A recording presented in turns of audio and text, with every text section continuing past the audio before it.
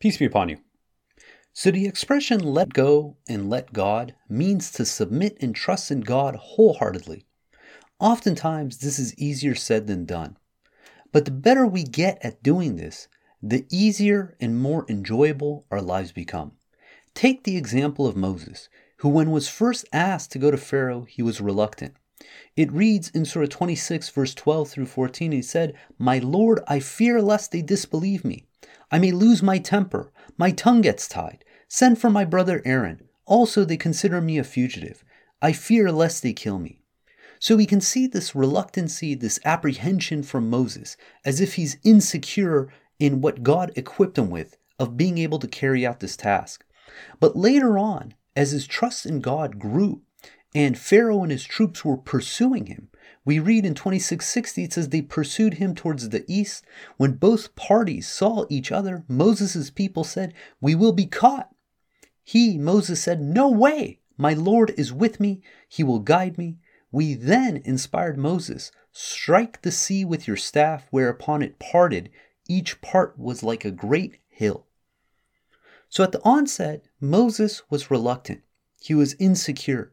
He doubted himself. He doubted the fact that God bestowed him everything he needed in order to be successful. But by the end of this phase with Pharaoh, you see that Moses' confidence, not only in himself, but in God being able to support him, was unwavering, to the point where his people were absolutely certain they were going to be caught, that he said, "No way." And God saved him from the situation, as God always saves the believers from any situation. God never burdens a soul beyond its means. This is a proclamation made in the Quran, and this means that any difficulty, any hardship we go through, not only can we handle it, but God has equipped us with everything we need in order to be successful if we only trust in Him. That said, if we only submit to Him, then it will not only prove the strength of our faith, but He will provide us with the absolute best outcome. All we can do is do our part, which is believing in God, believing in the hereafter, and leading a righteous life. But we leave the outcome of the situation 100% to God. Sometimes the outcome we receive was not what we were hoping for. And these are the moments when we are truly tested. Do we submit or do we complain? If we complain, we are being objectors. But if we submit, then it shows that our actions correspond with our belief. We are showing that we know that God did not forget, God did not make a mistake, but rather that God has another plan for our lives that's better than what we expected. In Surah 17, verse 11, it reads, "The human being often prays for something that may hurt him, thinking he is praying for something good. The human being is impatient." It is natural to want to have ease in our life. But sometimes in order to reach our potential, we need to go through hardship because this is what is required for our growth. And since God knows us best, we happily submit to God's will. In Surah 90, verse 4, we read, "We created the human being to work hard to redeem himself." This is what we were designed to do. But oftentimes, when facing hardship, we forget that God is the one who's doing absolutely everything. The devil makes us think that it is others who are doing the choosing that is impacting our life. Our worldly boss, our teacher, our professor, or some politician, that they're the ones who are dictating the outcome of what happens to us. It's natural to want to stand up for ourselves, to try to direct the situation so that we get the favorable outcome we desire. And there's nothing wrong with doing so. But if we want to be part of the elite in God's kingdom, we need to strive to do better. In Surah 42, verse 39 through 43, we read, "When gross injustice befalls them, they stand up for their rights. Although the just requital for an injustice is an equivalent retribution, those who pardon and maintain righteousness are rewarded by God. He does not love the unjust. Certainly those who stand up for their rights, when injustice befalls them, are not committing any error. The wrong ones are those who treat the people unjustly and resort to aggression without provocation. These have incurred a painful retribution, resorting to patience and forgiveness reflects a true strength of character. In these verses, God is explaining to us that it's fine to stand up for our rights. We have every justification to do so. But those who leave the matter to God, let go and let God, and resort to patience, that God promotes those individuals. And it's a true strength of character that is only achievable through God. A prime example of this lesson in action is seen through the history of Joseph. Joseph had many major events that dramatically altered the trajectory of his life from a youth to an adult. With each event, we can see Joseph's migration towards absolute submission to God, and from these lessons, hopefully we can learn and apply to our own lives. When Joseph's brothers schemed against him because they were jealous of the attention Joseph was getting from their father, when they begged their father to allow Joseph to go out with them, that despite Jacob knowing that they were plotting against Joseph, he submitted to God. And he didn't fight it. He knew that if this was the outcome that was meant to be, he accepts it wholeheartedly. And he allowed Joseph to go with his brothers because he knew there was nothing he could do to alter the plan of God. And we saw that Joseph had no say in this matter. The brothers of Joseph schemed against him, and they unanimously decided to throw him into the abyss of the well. It reads in 12:15, says, when they went away with him and unanimously decided to throw him into the abyss of the well, we inspired him. Someday you will tell them about all this while they have no idea. That God gave Joseph confidence that in the darkest times, in his most vulnerable situation, that he will ultimately have the upper hand. But again, he had no say in the matter. When the merchants discovered that he was stuck in the well and decided to sell him off as merchandise, again, he had no say in the matter. In 12:19 it reads, a caravan passed by and soon sent their water. He let down his bucket, then said, how lucky, there's a boy here. They took him along as merchandise, and God was fully aware of what they did. They sold him for a cheap price, a few dirhams, for they did not have any need for him. So we see in these situations, Joseph had no say in the matter. These were being dictated upon him by people of authority, people who had power, supposedly, over him. His brothers who were older, more numerous, stronger, the merchants who took him and sold him, and even his purchase by the governor. He had no say again in the matter. In 12:21 it says, the one who bought him in Egypt said to his wife, take good care of him. Maybe he can help us, or maybe we can adopt him. We thus established Joseph on earth. We taught him the interpretation of dreams. God's command is always done, but most people do not know.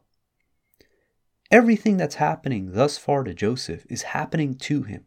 It doesn't look like he has any say in these outcomes. The first time we see Joseph speak out against the injustices that are happening to him is when the governor's wife attempted to seduce him. In Surah 12, verse 25, it reads, the two of them raced towards the door, and in the process, she tore his garment from the back. They found her husband at the door. She said, what should be the punishment for one who wanted to molest your wife, except imprisonment or a painful punishment? He, Joseph, said, she is the one who tried to seduce me. And this is the first time we hear Joseph defending himself, standing up for himself, telling the governor that he is the one who's innocent and his wife was the one at fault. Now what's interesting is, in order to resolve this matter, they resorted to a witness from the family. And it continues in 12:26, a witness from her family suggested, if his garment is torn from the front, then she is telling the truth and he is a liar. And if his garment is torn from the back, then she lied and he is telling the truth. Now I can come up with a million reasons to why using this logic can lead to the wrong verdict. But the fact that this is the logic that they instituted, and it just happened that it ended up becoming favorable to Joseph. We read, when her husband saw that his garment was torn from the back, he said, this is a woman's scheme. Indeed, your scheming is formidable. Joseph, disregard this incident. As for you, my wife, you should seek forgiveness for your sin. You have committed an error. It just happened that this decision to dictate the verdict based on if the shirt was torn on the front or back led in the favor of Joseph. But the lesson here is that don't put too much weight on that, because again, there's a million reasons to why this verdict could have went against the truth. But it just happened that it did correspond with the truth, and Joseph was vindicated from this incident. But again, God is the one who's dictating the outcomes. It was not this witness. It was not this logic. God is the one who's controlling everything. And this is the takeaway from it. That irrespective if the verdict falls into our favor or not, it's always in accordance with God's law. That He has a good reason for it. Take, for instance, the unanimous decision of Joseph's brothers to throw him into the abyss of the well. If they weren't doing this out of spite and resentment towards Joseph, they would have been doing the same thing out of love. And it's hard for us to grasp that. We put so much focus on the actions, the motivations of the people, but what we forget is that God is the one who allows this to happen. Take the example of Moses' mother, who put Moses into a basket and threw him into the river out of love. Now, if you saw this action and you saw the action of Joseph's brothers, you wouldn't know what the difference was. Because from our eyes, they look the same. Yes, the motivation of the individual is different, but God was the one who is dictating the outcome for both scenarios. And further proof of this is that despite everyone knowing Joseph was the innocent party, that it was the governor's wife who was trying to seduce him, they still ultimately decided to send him to prison. Meaning it doesn't matter if the verdict was in your favor or not. It doesn't matter if the witness who decided the criteria of judging who was at fault is fair or not. God is the one who's going to dictate the outcomes. And this is the fundamental takeaway from this, that we get fixated on justice, we get fixated on right and wrong. And that's true, we can stand up for our rights. But at the end of the day, God is the one who's determining the outcome. And if you trust in God, you know that the outcome that God has selected will be what's absolutely best for all those who believe. And I believe these are all the foundational pieces for Joseph to learn this lesson, but it wasn't apparent to him when he was first in prison. When two prison mates came to Joseph and asked them to interpret his dream, and he realized that one of them was going to be the wine butler for the king, Joseph made a fundamental error. He said in 1242, to the one to be saved, remember me at your Lord. Thus the devil caused him to forget his Lord, and consequently he remained in prison a few more years. He was attempting to have someone intercede on his behalf, to go to the Lord of the individual who's going to be the wine butler for the king, to ask him to reduce his sentence, to get him out of prison, was showing that he did not learn his lesson yet, that God is the one who dictated everything in his life, that he was never in justice, that irrespective if it was done out of spite or hate or love was irrelevant, because God was the one who allowed it to happen. And this becomes apparent when the king has the dream and asks his advisors to interpret his dream, and none of them are capable. And it's at that point that the wine butler remembers Joseph's ability to interpret dreams. And when he asked to go and visit with Joseph to learn about the interpretation of the dream, you would think that Joseph would be imploring, please get me out of prison. Look how useful I am. I can interpret these dreams. No. When he interpreted the king's dream and the king commanded to bring Joseph to him, what was Joseph's response? Joseph's response to the king's messenger who went to go and get Joseph was that Joseph told him in Surah 12 verse 50, it says, go back to your Lord and ask him to investigate the women who cut their hands.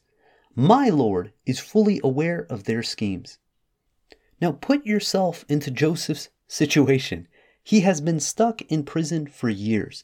And here the king, who has all sovereignty of this supposed land, is asking to take him out. Rather than simply complying, he's saying, go investigate those women who made that accusation against me.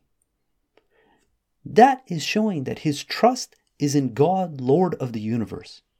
He knows this king is completely incapable of deciding to take him out of prison or send him to prison, that all matters are controlled by God alone. And you see this transformation in Joseph. And I believe it's at this point that it becomes obvious that Joseph, he no longer has resentment. He no longer has this aspect of he's been injustice or wronged, that he knows that God is the one who allowed all these events to happen in his life. And it was all meant for one thing.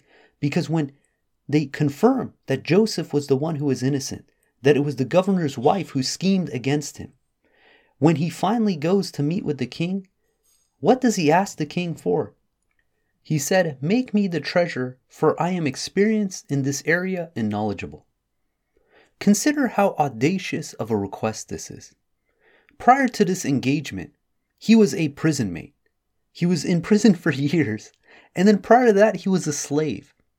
Now he's in front of the king and saying, okay, which role do you want? He says, I want to be the most prominent individual in the country with the most amount of authority to be able to dictate the treasury of the entire country and what is going to take place for the next 14 years. I want to have complete control over. And he was granted that. But it wasn't the king who gave him that position. It was God who granted him that position. God was the one who was controlling every outcome. And just like Joseph knew that it wasn't the king who was going to get him out of prison, but God, Joseph also knew that it wasn't the king who was going to appoint him as the treasurer of Egypt, but it was also God. And this takes us to the last incident where it really showed the degree of faith that Joseph had in God being able to control the outcome. When Joseph's brothers came seeking provisions, and he placed the king's cup in their bag, he could have easily dictated the terms of what would happen to the individual who was found with the king's cup. But showing his trust in God, knowing that God was the one who controls the outcomes, he offered the decision to his brothers. In 1274, it reads, they said, "What is the punishment for the thief if you are liars?" They, the brothers, said, "The punishment, if it is found in his bag, is that the thief belongs to you. We thus punish the guilty." Then he started by inspecting their containers before getting to his brother's container, and he extracted it out of his brother's container. We thus perfected the scheme for Joseph. He could not have kept his brother if he applied the king's law. But that was the will of God. He exalts whomever he chooses to higher ranks above every knowledgeable one. There's one who is even more knowledgeable. God is showing that he is the one who's pulling all the strings. He is the one who's controlling all the commands. The fact that his brothers were saying this is what the punishment should be if you find the king's cup in one of our containers was only playing into the outcome that God has already dictated, that Joseph would be able to claim his brother for himself, based on what the brothers themselves dictated. This is the power of God, that when we trust in God wholeheartedly, God controls all the outcomes. That when we think we have no say in the matter, God is still controlling the outcomes. That when we think other people are dictating the outcomes in our lives, that this is a false illusion. That if we trust in God wholeheartedly, that we submit to anything that God wills for it to happen, that we know that this is all ultimately for our good. Every single thing that happened in Joseph's life, every single thing that happens in every single one of our lives is being controlled by God. If we submit 100% to God, if we let go and let God, then God will show that all these outcomes were all coalescing for our good. God willing, we're going to end there. If you guys got comments or questions, please hit us up at QuranTalk@gmail.com. If you want to follow along the verses of the Quran, please download the Quran Study app on the iOS App Store. If you don't have an iOS device, you can go to the QuranStudyApp.com website. And if you like the podcast, please share it with others. And until next time, peace and God bless.